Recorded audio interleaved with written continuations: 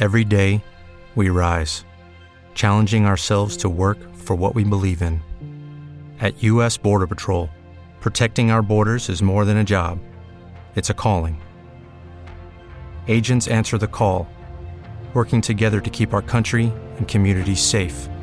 If you're ready for a new mission, join U.S. Border Patrol and go beyond. Learn more at cbp.gov/careers. Love this podcast? Support this show through the Acast supporter feature. It's up to you how much you give, and there's no regular commitment. Just click the link in the show description to support now. Acast recommends podcasts we love. Hello, I'm Dave Moore. And I'm Neil Delamere. And we want to let you know Season 3 of our podcast, Why Would You Tell Me That, is out now. Each week, one of us introduces some unusual facts, and with the help of a genuine expert, we explain why they are so intriguing to us. It could be about anything like how you shower in the coldest town on Earth. How would a 900-year-old ATM work? And can Formula 1 save the planet? We just have to justify one thing. Why would you tell me that? Why Would You Tell Me That? Every Wednesday, wherever you get your podcasts. Acast is home to the world's best podcasts, including the David McWilliams podcast, I'm Grandmam, and the one you're listening to right now.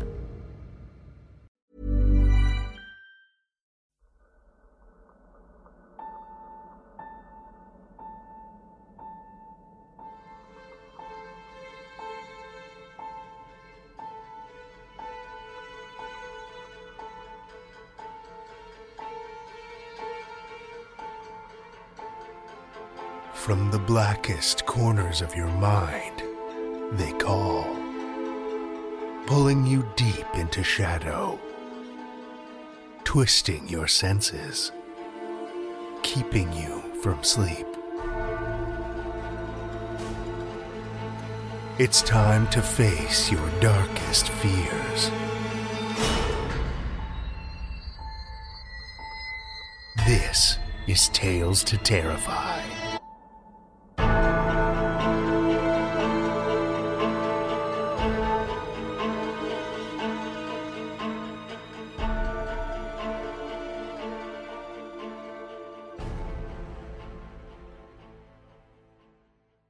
Good evening, children of the night, and welcome. We're barreling into the holidays like a runaway sled on an icy mountainside.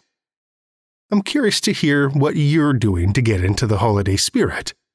For me, I think I mention every time around this time of year one of my favorite parts of the Christmas season, the many delightfully frightful creatures and legends that seem to be centered on this time of year. The last few years, I think I've also mentioned, I've been making an effort to revive the Christmas Eve ghost story tradition, in my household at least. And while there are plenty of classics to choose from, I think this year I'll be diving into one of the amazing new anthologies that have been released in the last 12 months. Let's see, either Human Monsters, which we just held the giveaway for, or maybe a revisit to Howls from the Dark Ages, which I mentioned several months ago. No easy task to pick. I think it'll be a close my eyes and point kind of situation. I'll let you know what I land on. What are you reading this horrible holiday season?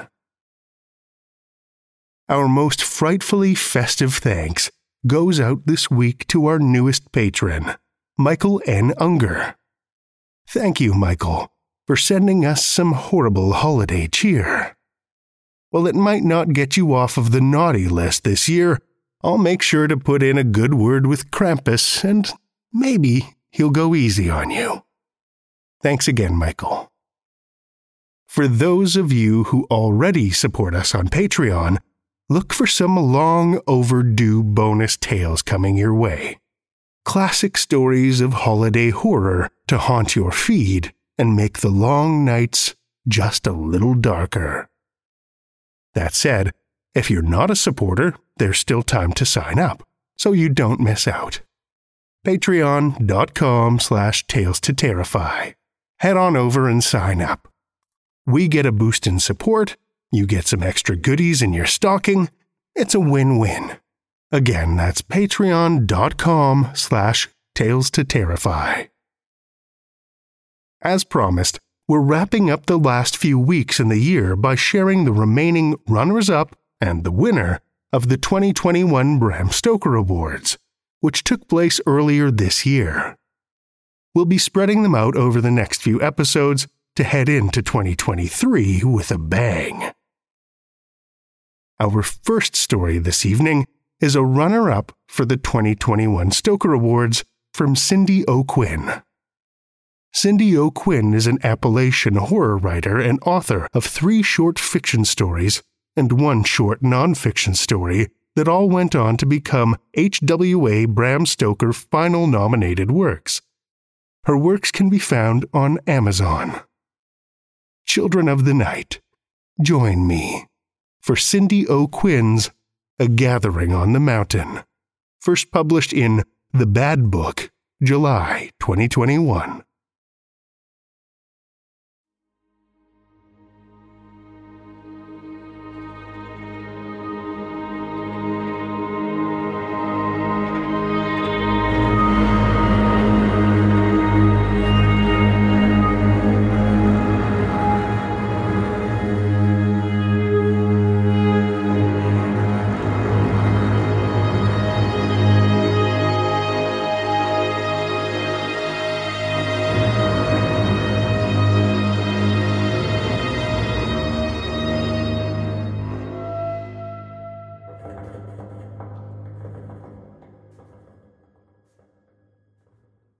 Mark 8:25.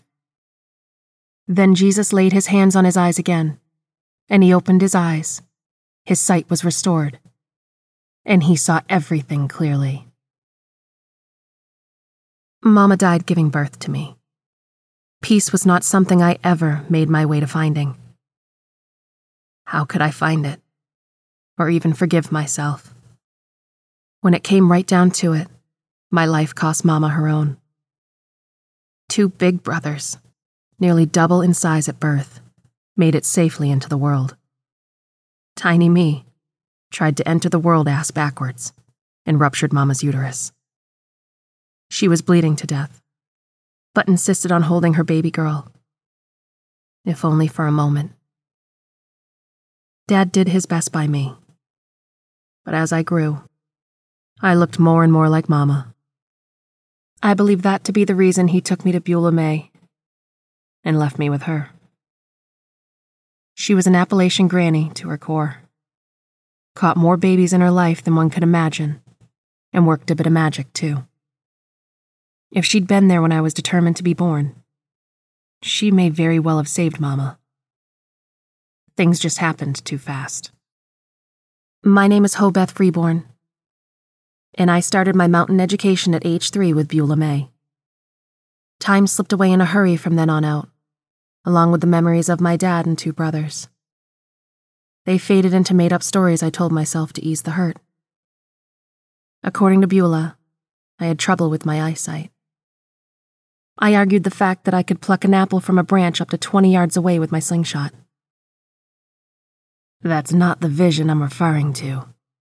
You've got special eyes like your mama, bluer than the deepest ice and the coldest too. You should be able to look upon any man or beast and see their intentions, know if they mean harm or not. You must see their true face, not the one they flash around in public, she explained. Beulah threatened to put spittle in my eyes on a couple occasions, so I'd get the vision she talked about. That never happened. But she did smear mud across my closed eyes until it dried. After that, she took me down to the spring and flushed my eyes with cool mountain water. But I didn't feel or look different. But other people sure looked different when I focused in on their faces. Bad people's faces always distorted like a TV channel that never came into focus, no matter which way you turn the antenna. The mountain people were those I considered to be like me. Down to earth, hard-working folks who eked out livings the old way, the hard way. Harvest season was ending, That meant there'd be people coming and going. I felt a different kind of current in the air, one that carried a warning I could see. On gathering night, darkness fell out of the sky like waterfalls after heavy rains, and something bad was on its way. It was time for a gathering on the mountain, and the people, they did gather. Multiple generations of families came together. People came on foot, by automobiles, and several on horseback. They poured into the small timber frame building and packed together tightly. Their closeness caused an uncomfortable rise in temperature. Cardboard fans covered in faded fur swished back and forth, but did little more than move the stale air about. The folks pushed against one another to stake their place in line for a turn in front of the so-called healer. Mountain people weren't different from others who needed healing. They were willing to do just about anything to have their chance. It was my opinion that the man who stood before us was more apt to inflict pain and suffering than remove it. I could feel his bad intentions, and they soured on my sensitive stomach. The intensity of the heat blended with the people's expectation for the night's guest. It caused a stir of conversations to echo through the enclosure like tainted ripples against an infected shore. I wondered if the people, so like me, knew what was really going to happen at the gathering on our mountain. They wouldn't be so darn excited if they did. I smelled his wickedness as soon as his hand turned the doorknob. I remembered the no-good healer from his last visit. He was tall and slender, but appeared more hunched at the shoulders. Put me in mind of a gargoyle perched on a ledge, eager to pounce onto the next unlucky victim to walk by. He made his way to the front of the room. As he passed, the handheld fans picked up their pace. A thick, hanging odor, like the pungent smells of ramps seeping from the pores of sweaty teenage boys in spring, wafted from the guest. The stench only seemed to work the crowd into a frenzy. And it put me in the mind of a pack of half-starved feral dogs going after a meal, fit only to feed one, and they were desperate for their share. I was just a teenager, but thanks to my mountain education, I recognized evil when I saw it. Beulah didn't like the smirk on my face and was swift to swat me upside the head. I watched his face as it blurred, creating a mutated toad effect. I held in a giggle to prevent another smack. Mountain folk were quick to latch on to hope, no matter how small, on account there was so little of it to go around. The folks came with hope. Whether it'd prove a waste of time or not was yet to be seen. As for me, I already knew the man to be full of bullshit. I was sure it wouldn't be long before the mountain people commenced speaking in tongue and flailing around on the floor like they had no control of their jerking bodies. Weren't no man like that thing slouched over the pulpit, claiming to take your sin, as well as your sickness, going to devour my sin or any other part of me, much less the ingrown toenail that was thumping like a hornet under the worn leather of my too-tight hand-me-down Mary Janes. That was pain I was more willing to live with if it meant he didn't touch me. Word of the traveling healer's return brought out the pig lady from Piney Grove. And as always, she had her little dog clutched in her arm like a football. He would soon be howling along with the old-time mountain music that threatened to lift the rafters. Like the others, she wasn't about to miss out on the show the man was putting on. As for me, he brought an unforgiving darkness. The kind of darkness only a mountain January held, and encased all in its path with an invisible layer of ice which threatened to choke the life out of all it sealed. There were some folks who knew it to be what it was, a show. It caused my heart to ache for the others who hung on to hope their loved ones would be healed. Their day of healing might come, but it wouldn't be tonight. And it damn sure wouldn't be by the wicked man who stood before us. I could see the deep-set wrinkles etched into the tanned leathery skin on his thin-framed face. Too much sun and too little hat-wearing left him aged a decade or more beyond his actual years. I saw the open sore at the corner of his otherwise dry lips, which leaked and caused a darkened track to run down the crook of his chin. My stomach churned and threatened to empty itself right there on the pew. I knew come Sunday, there would be more than one woman sporting that kind of cold sore. He was laying his hands and mouth on every female he could. Not Beulah. She was stoic as she stared ahead, watching the man and his wild behavior. The hard woman who was raising me wasn't my mother. It was out of kindness, or an unspoken mountain rule she took me in when Daddy couldn't look at me any longer. At least that was my belief. Maybe the truth was something different altogether, and she'd tell me in her own sweet time. Things on the mountain had a way of running by a different kind of clock than most places, and I knew better than to push for answers. Mark 16:18. They shall take up serpents, and if they drink any deadly thing, it shall not hurt them. They shall lay hands on the sick, and they shall recover. I heard the rumors that had trickled down from Dowdy Ridge. I was almost invisible when I needed to be, and they never heard me talking about it. How they postulated these folks from Downey Ridge got up to things that weren't considered godly. Snake handling, for instance.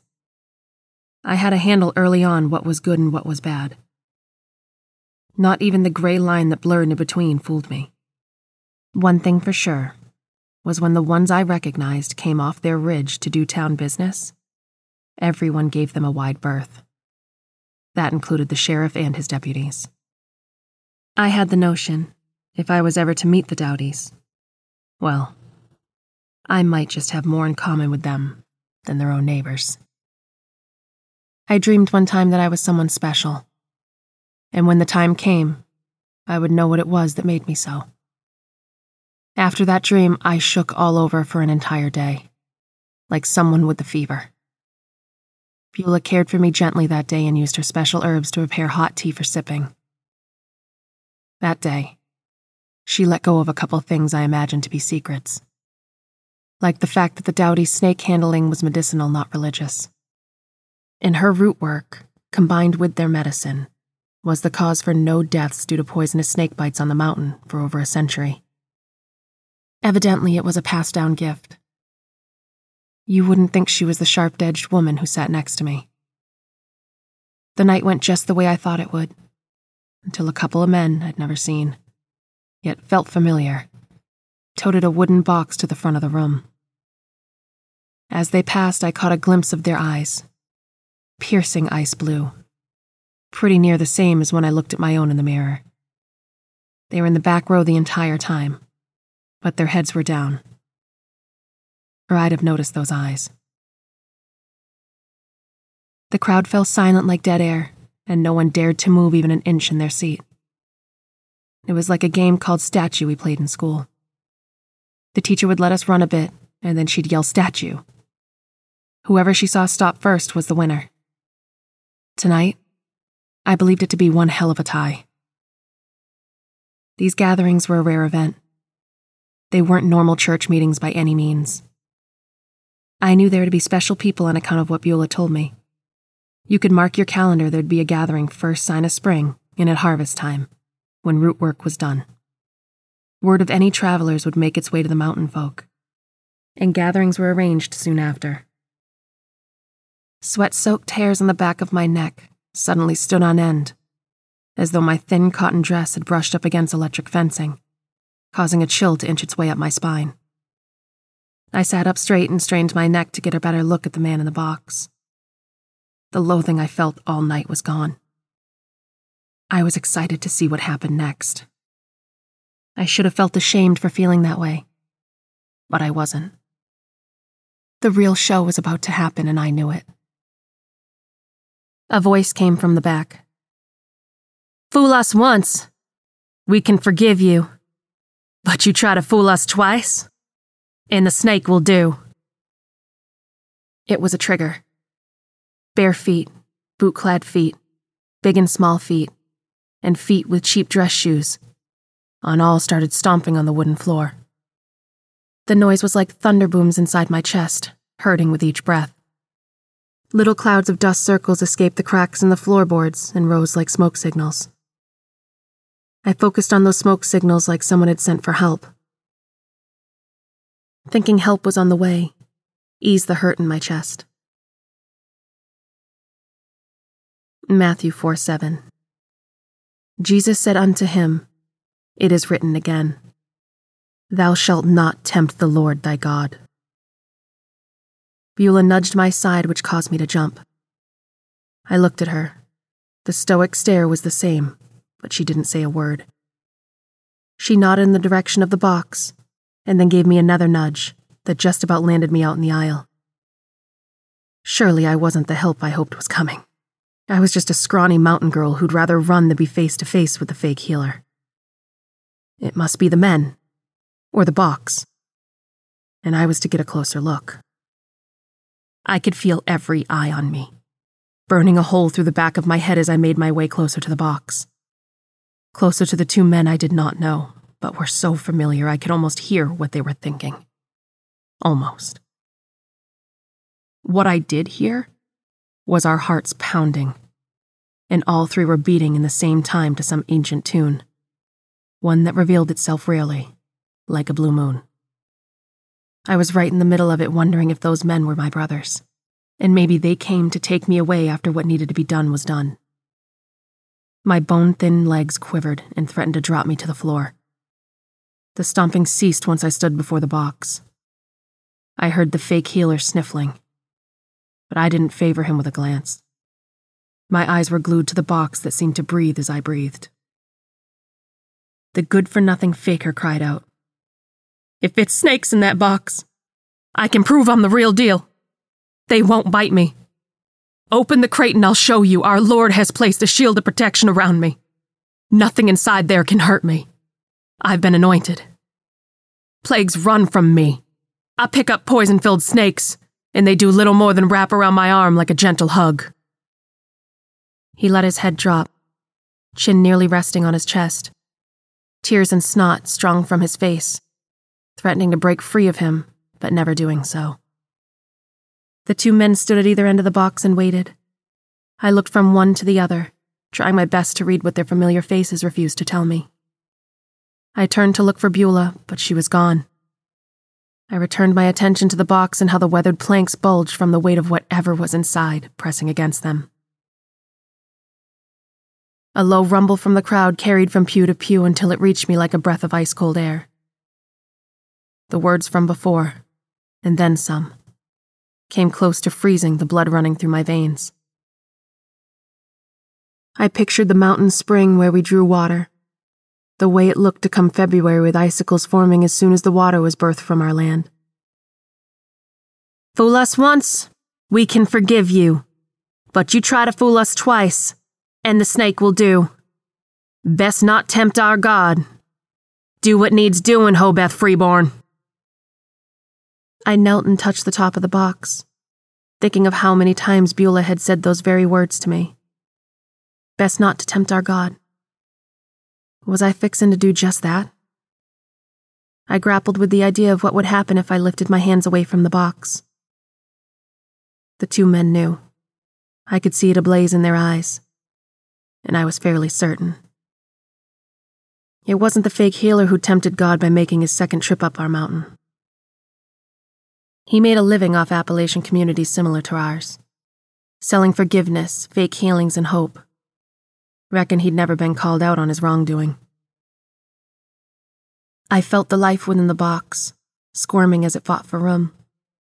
When I moved my hands, the boards fell away, and she slithered free. With each flick of the tongue, the snake grew bigger until she was the length of the room. I made myself look the man in his eyes, which were stained red with devilry.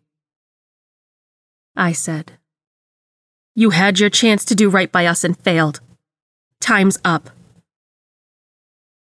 You're about to find out what happens when evil returns to a gathering on this mountain." The two men held the fake healer down so she could taste his wickedness. Ignoring his screams, the snake continued tasting until the man was no more.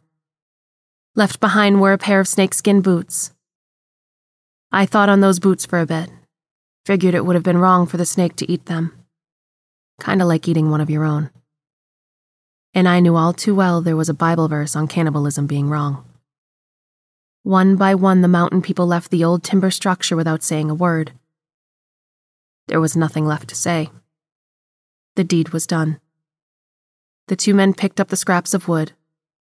I imagined it was a special wood they'd used to remake the box. Before I could reach them to ask them any questions that bloomed in my mind, they slipped away into the darkness, just as the snake had done. Perhaps the gathering marked the time for me to know my whole story. I grabbed the boots and closed the door behind me.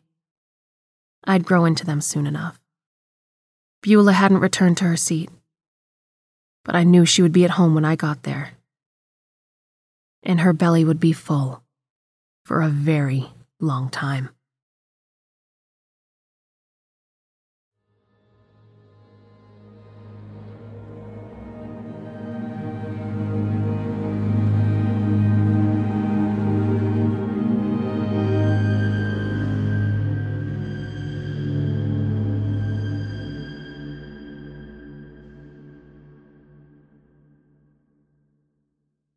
That was Cindy O'Quinn's Stoker Award finalist story, A Gathering on the Mountain, as read by Danielle Hewitt.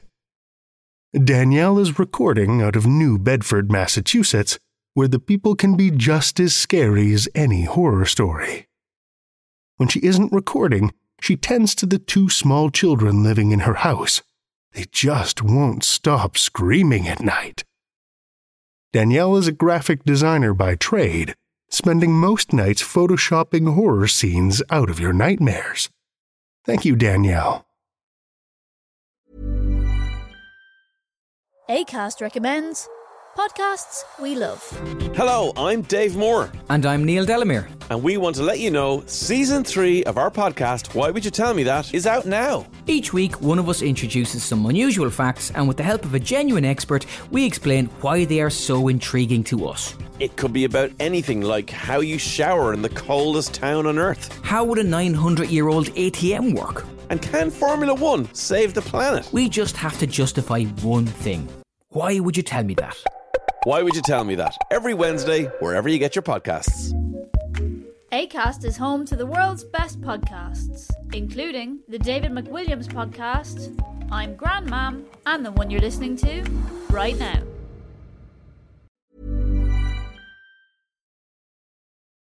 Our second tale tonight comes from Avi Burton. Avi Burton currently moonlights as a writer and daylights as a university student. He enjoys studying theater and history. His stories often feature queer characters, revenants, and, on occasion, laser swords. You can find more of their stories in Escape Pod, Podcastle, and Apparition Lit, or find the author themselves on Twitter under @Avi_Y. Link is in the show notes. Listen with me, children of the night, to Avi Burton's Desquamation, a Tales to Terrify original.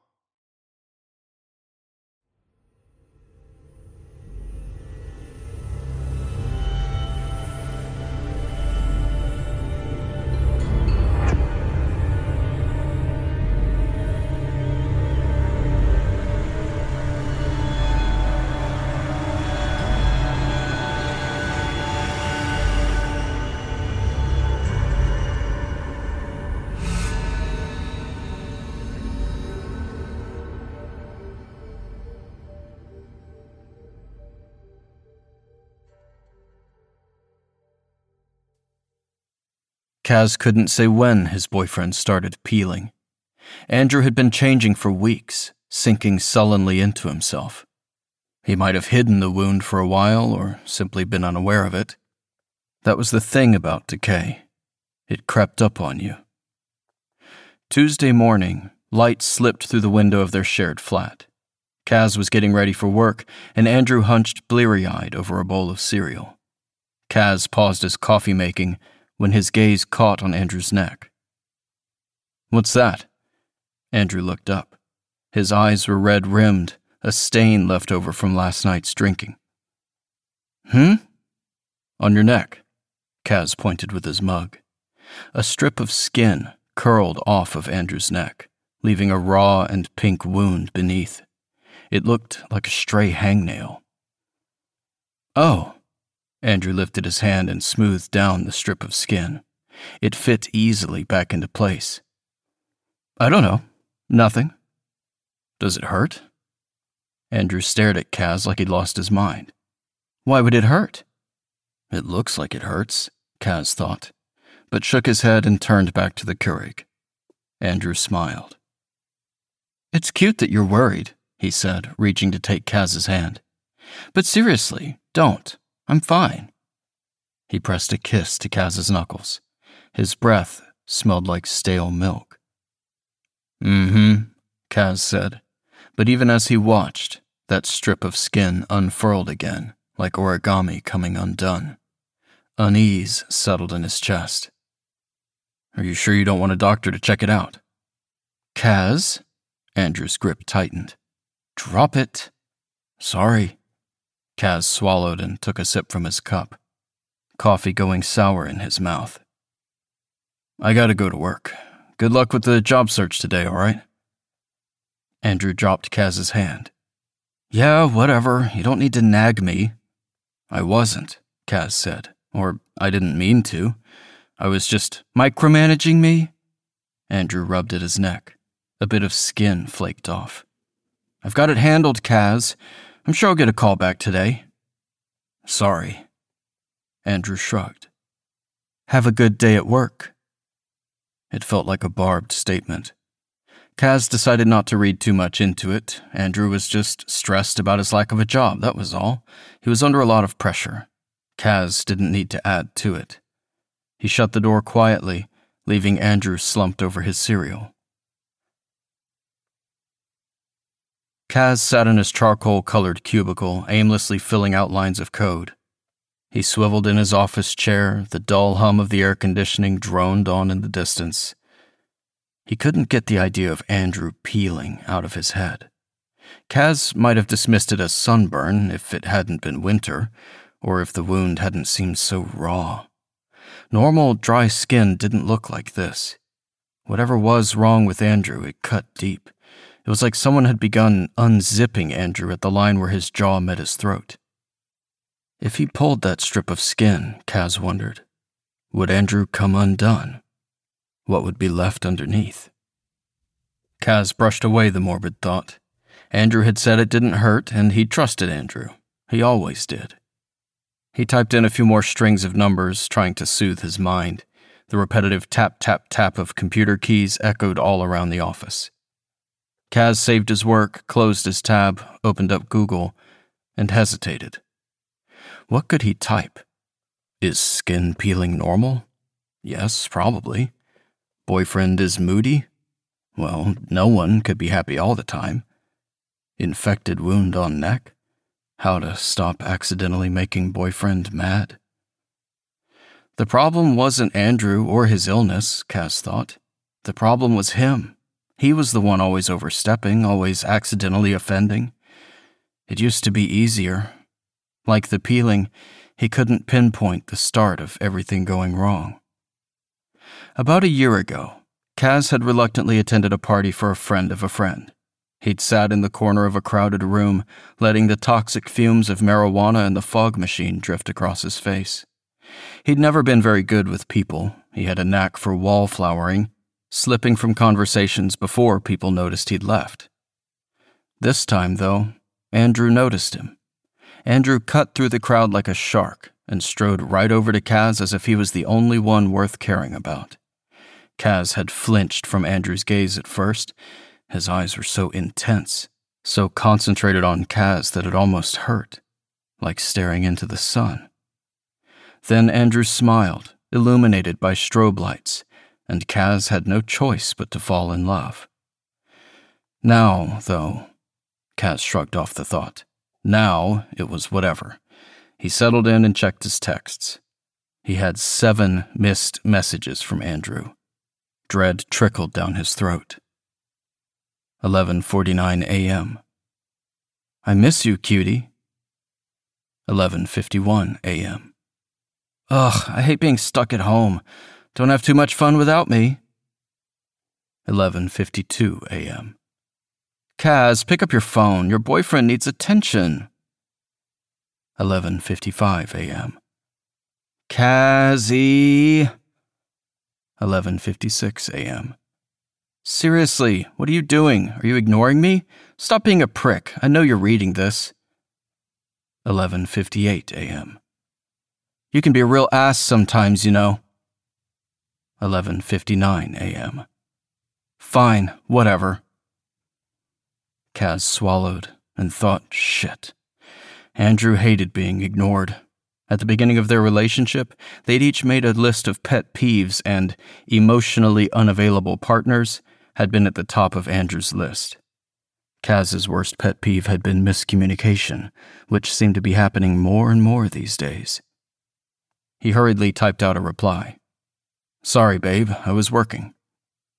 Andrew's response was swift and sharp-edged seconds later. You're always working. Kaz sighed and set his phone on the table face down. He rubbed his temples, trying to ignore the feeling that he'd broken some crucial boundary, ruined yet another piece of their relationship.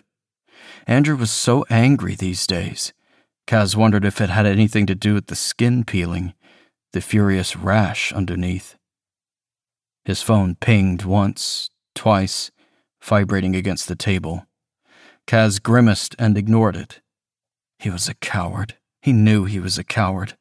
The issue would fester and rot like the scrape on Andrew's neck. But he couldn't. He just couldn't. That was all. Guiltily, Kaz set his phone to airplane mode and went back to work. When he got home, Andrew was wearing a turtleneck. Kaz shouldn't have even noticed, but the sweater was made of wool, and Andrew hated wool. He said it made his skin itch. Kaz stared at the pale strip of neck peeking out above the collar. He was overreacting. He decided not to mention it. Andrew turned, blinked at Kaz standing uneasily in the doorway. Hi, he said with a broad grin, dimples marking each cheek. How was work? Any office gossip I should know about? It was all right, Kaz said cautiously. I'd rather be home with you, though.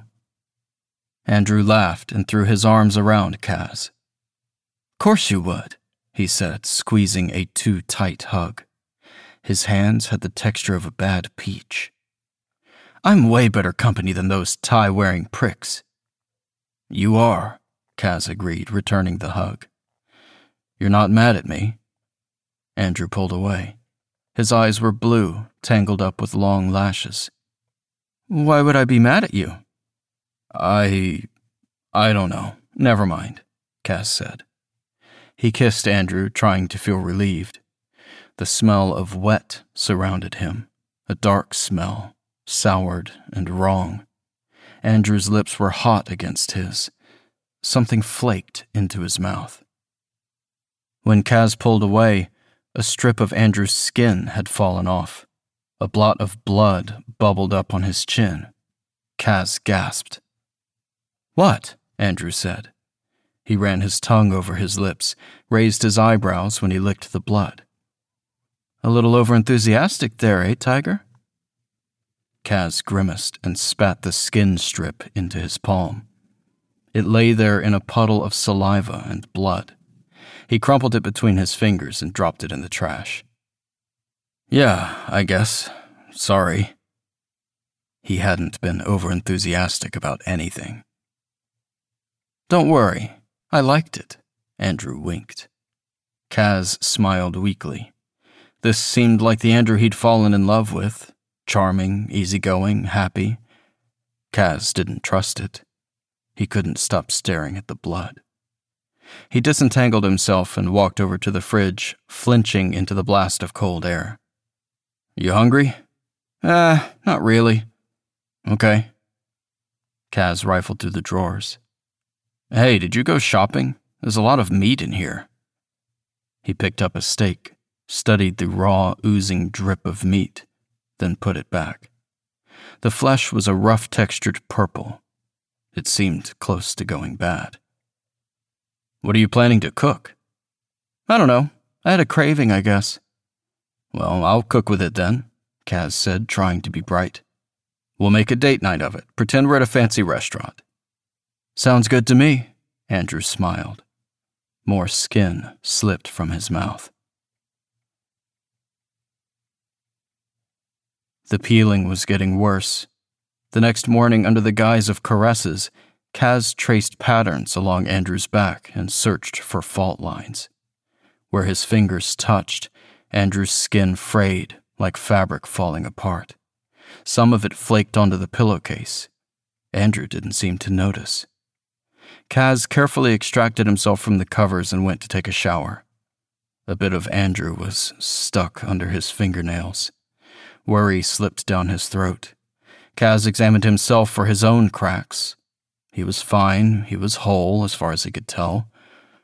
His skin wrinkled in the water. The worry didn't fade. He dried himself off and got dressed. When he returned to the bedroom, Andrew hadn't gotten up. He was sitting hunched over on the edge of the bed, arms lying limply in his lap. Kaz wondered if Andrew had been drinking again. He hadn't smelled any alcohol last night. Just rot. "Hey, sleepyhead," Kaz said. Andrew grunted and turned away. "You all right?" Andrew scowled. Kaz crossed the room and took his hand. "Talk to me." "You didn't say good morning," Andrew said, "when you got up." Kaz blinked. "I thought you were asleep."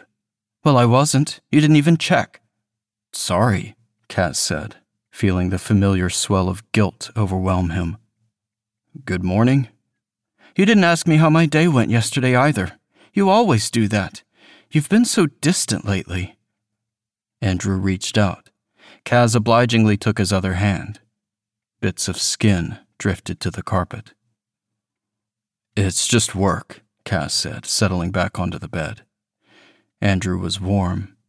If he closed his eyes, he could almost pretend everything was the same as it had been in the beginning, when things were better. "How was your day, then? Is something bothering you?" "No," Andrew answered. "I just like it when you ask." Kaz sighed. Andrew's grip tightened. "What?" "Nothing," Kaz answered. "It's not a big deal." "No, you're annoyed. What is it?" "It's..." Kaz had to choose his words carefully. "It's frustrating," he began, "when you make me ask questions but don't have an answer." "I don't make you do anything." "Well, you sort of asked me to ask, if that makes sense.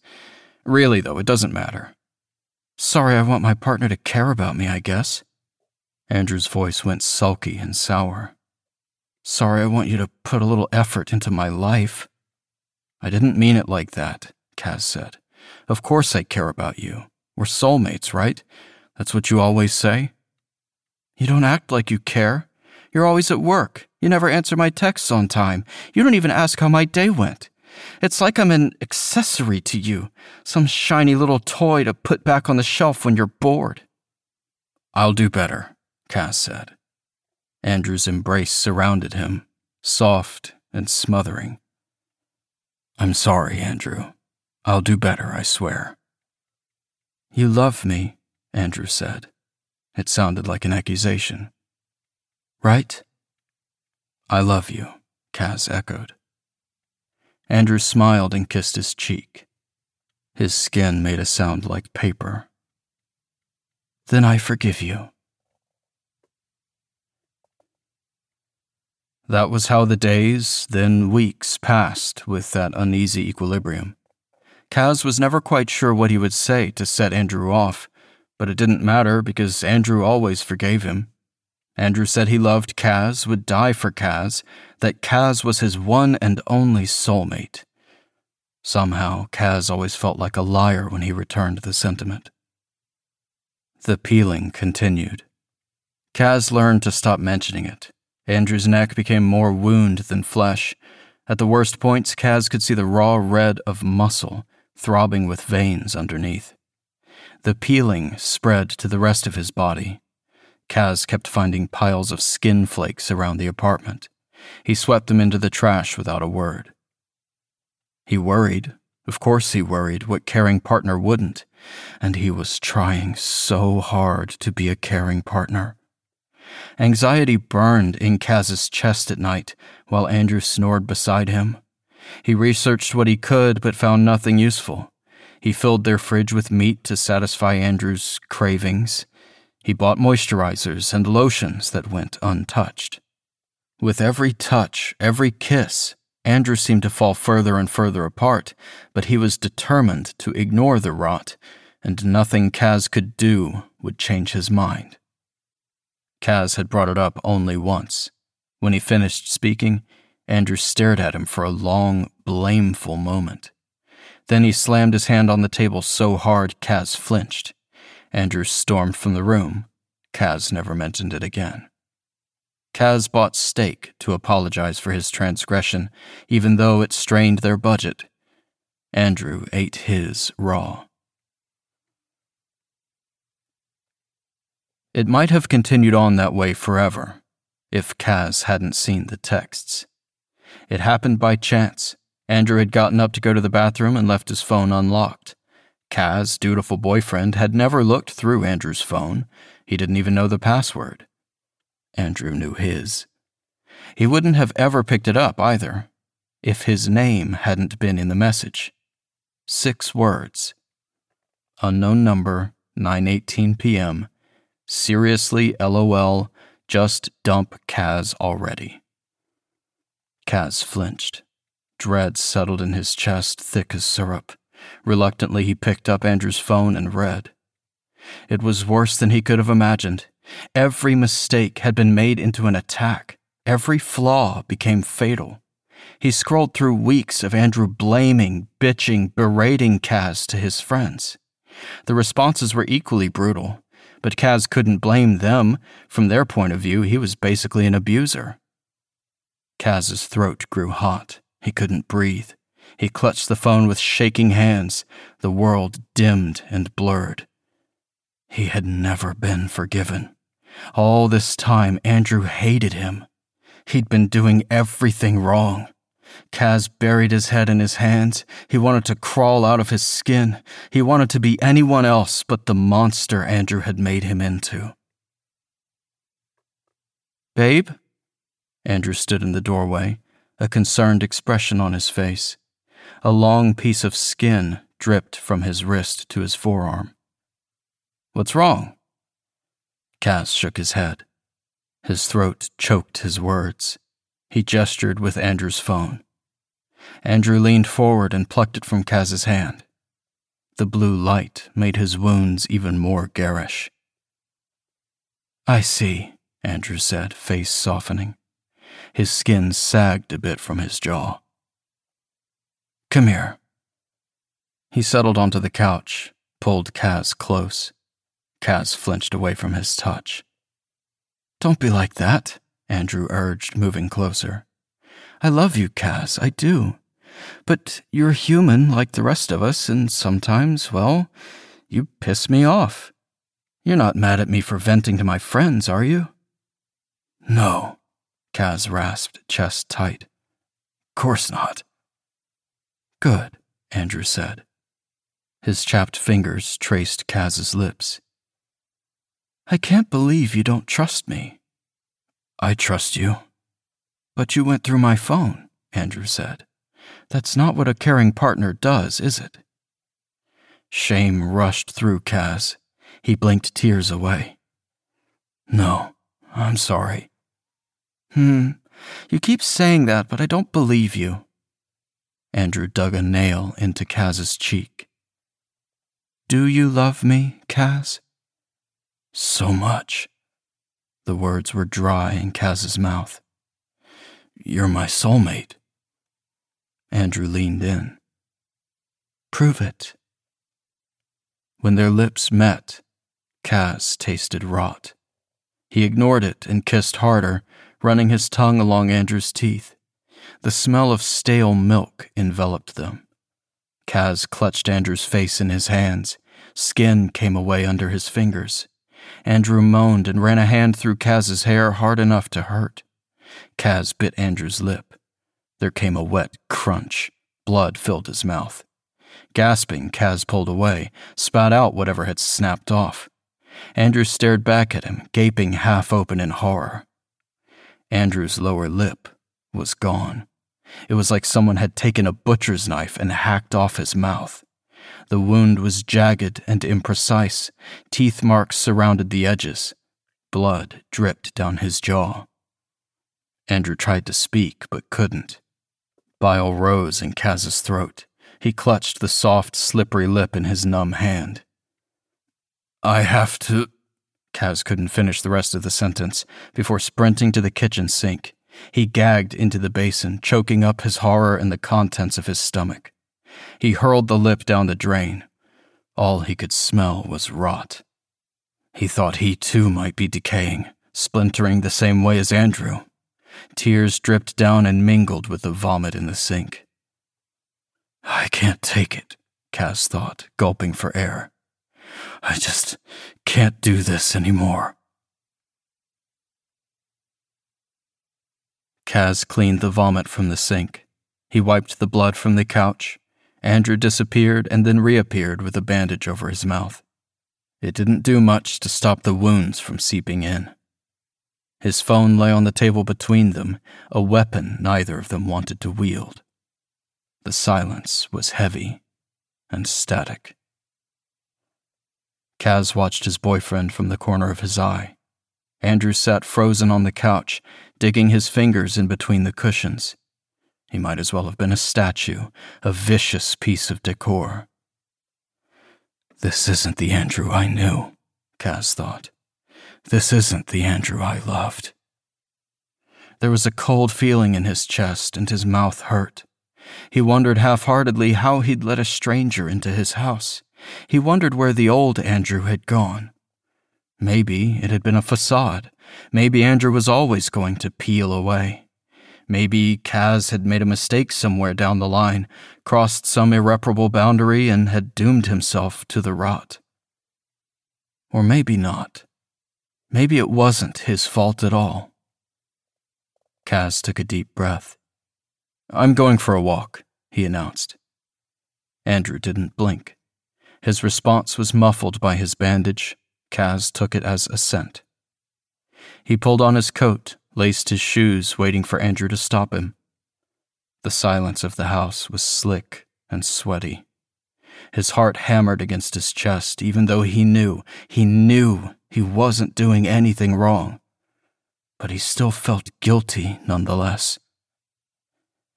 Kaz hesitated in the doorway. He clutched the brass knob in a white-knuckled fist. Andrew said nothing. He might as well have been dead. "I'm going," Kaz announced. Andrew's bandage crinkled. Kaz stepped out into the hazy night, streetlights glowing in the distance. Wind ruffled his hair. The blood dried to a scab on his chin. The smell of rot faded. Kaz shut the door firmly behind him. His shoulders shook with relief.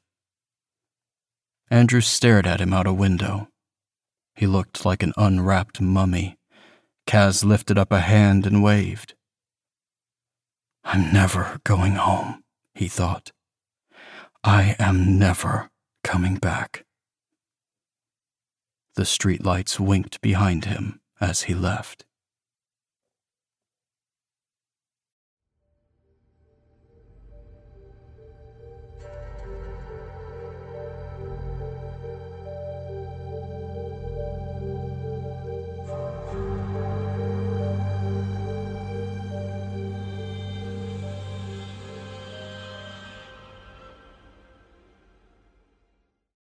That was Avi Burton's Desquamation, as read by Andrew Gibson.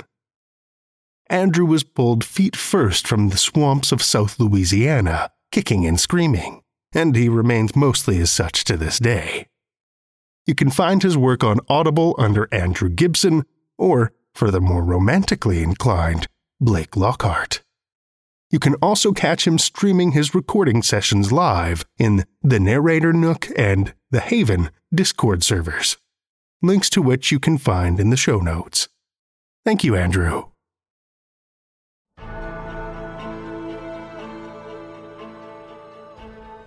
Well, children of the night, the hour is late, and we've run out of tales to tell. For now.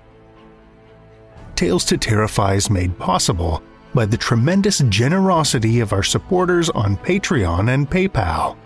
Incredible fans like Amanda Carrillo, Orion D. Hegre, Paul Belcher, Amanda Gottfried, and Kathy Robinson, whose generous support helps keep the lights on and flickering ominously. Not a supporter already? Head over to patreon.com/Tales to Terrify, where you'll find all kinds of perks like ad-free episodes, bonus content, and one-of-a-kind collectibles and merch packs. Every dollar goes back into this show to make it as horrific as possible, and we appreciate it so much. Want another way to support the show that doesn't cost a cent? Head over to Stitcher, Podchaser, or Apple Podcasts and leave us a 5-star review. You'll not only put an unnaturally wide smile on our faces, but help new listeners discover our terrifying tales, too. Why not share your love of the show out in the world with some Tales to Terrify merch? TalesToTerrify.com/merch will take you to our TeePublic store, where we've got a great collection of creepy custom and curated designs that's always growing, so check back often. Tales to Terrify is produced by Seth Williams, Meredith Morgenstern, Andrew Gibson, and myself, Drew Sebastini, with original theme by Nebulous Entertainment. Tales to Terrify is distributed under a Creative Commons Attribution, Non-Commercial, No Derivatives license. Join us again next week as we scare up festive frights with more Tales to Terrify.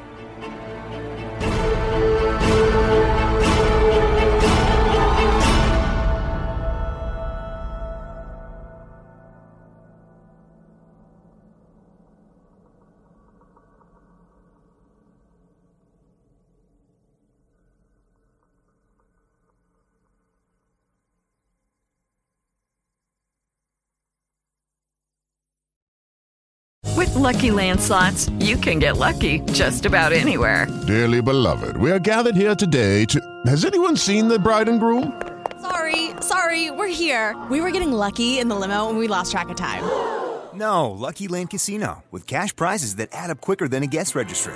In that case, I pronounce you lucky. Play for free at LuckyLandSlots.com. Daily bonuses are waiting. No purchase necessary. Void where prohibited by law. 18+. Terms and conditions apply. See website for details.